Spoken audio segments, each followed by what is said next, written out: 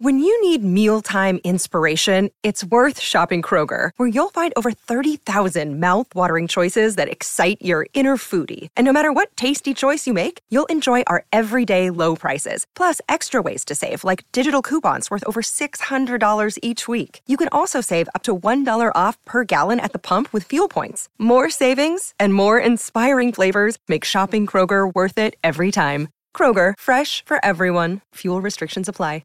LOVERACING.NZ update. Your home for everything thoroughbred racing. Visit LOVERACING.NZ. Racing's biggest fan. Don't forget the Grand Tour. Yeah, Grand Tour Racing. Sorry, Louis. Festival is back. Tell us where it is this weekend. What's going on? Sorry, Smithy. Sorry, mate. What are we doing? Well, we've got Otaki Wait for Age Group 1 this weekend, and we've got the Matamata Slipper and the Matamata Breeders. So, of course, that is for the fillies, the 2-year-old fillies and the 2-year-old young fellas, I guess you call them, colts and geldings. So that's always great.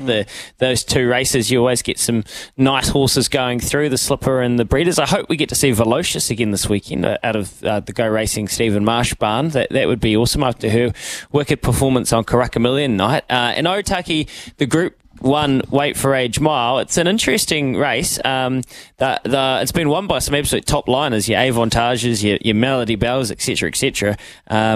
I don't know who's going to turn up in this field this week, so it'll be interesting. But it is Otaki's premier race day. It's their only Group 1 they get to hold, and it's a nice, more regional sort of track, isn't it, Otaki? So, that'll be bloody cool. They're just trialling up at Tauranga today, Puki tomorrow, Wanganui Thursday. Then we got Riccarton on Friday. You had some races at Hastings on Sunday. That was nice. And Ellerslie was really good to see Ellerslie back, and the track was playing beautifully on Saturday for the Avondale Guineas. And I tell you what, Orchestral, she might be one out of the box, guys. She might be one out of the box, Smithy. How fast is this wee filly? Yeah, but you've been... I've got to say, you've been promoting Orchestral for quite some time, for 12 months, I reckon, so you're finally getting to fruition exactly what you were talking about. And what about Imperatrice as well, Louis? We can't ignore the fact that I don't think she was at her 100% best, but what a win that was at the weekend. Yeah, it was a massive win because I don't actually think she was allowed to be at her best because it was a small field, right, over 1,000 metres up the straight. So she gets pretty much close to the lead, or Private Eye might have been leading her, or she was leading the field. It was kind of hard to tell. But because it was kind of a slowish tempo and they didn't go crazy, the data guys will tell you, it meant that she kind of sat there. It was a genius ride by Opie. I actually haven't heard too many people talk about it because he let Private Eye go past him. So Private Eye couldn't chase. And it just meant that this big chasing Joe Pride sprinter who's really talented, he couldn't have a bunny.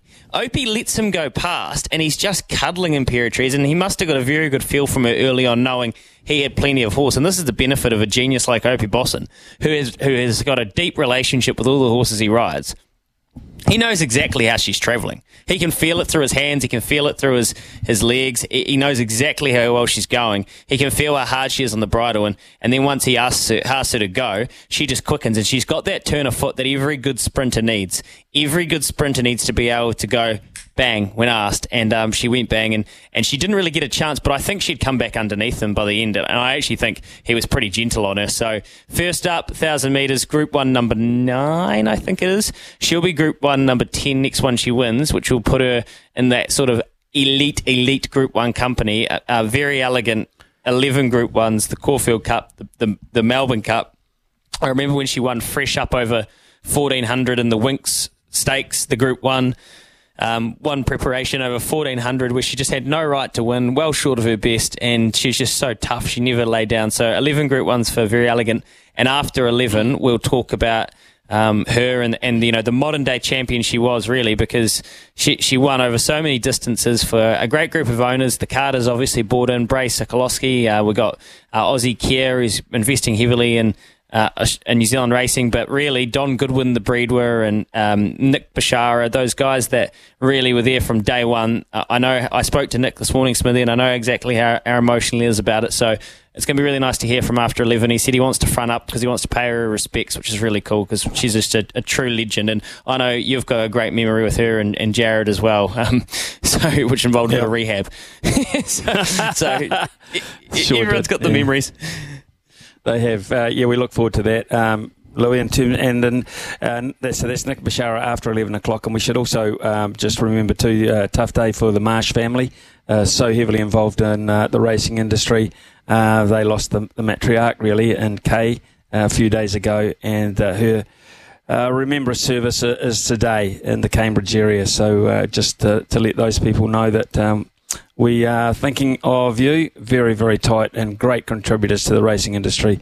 Very, very sad day for the Marsh family. Of course, husband Bruce, and racing people also know son Stephen as well. So our sympathies go out to them on the sad day.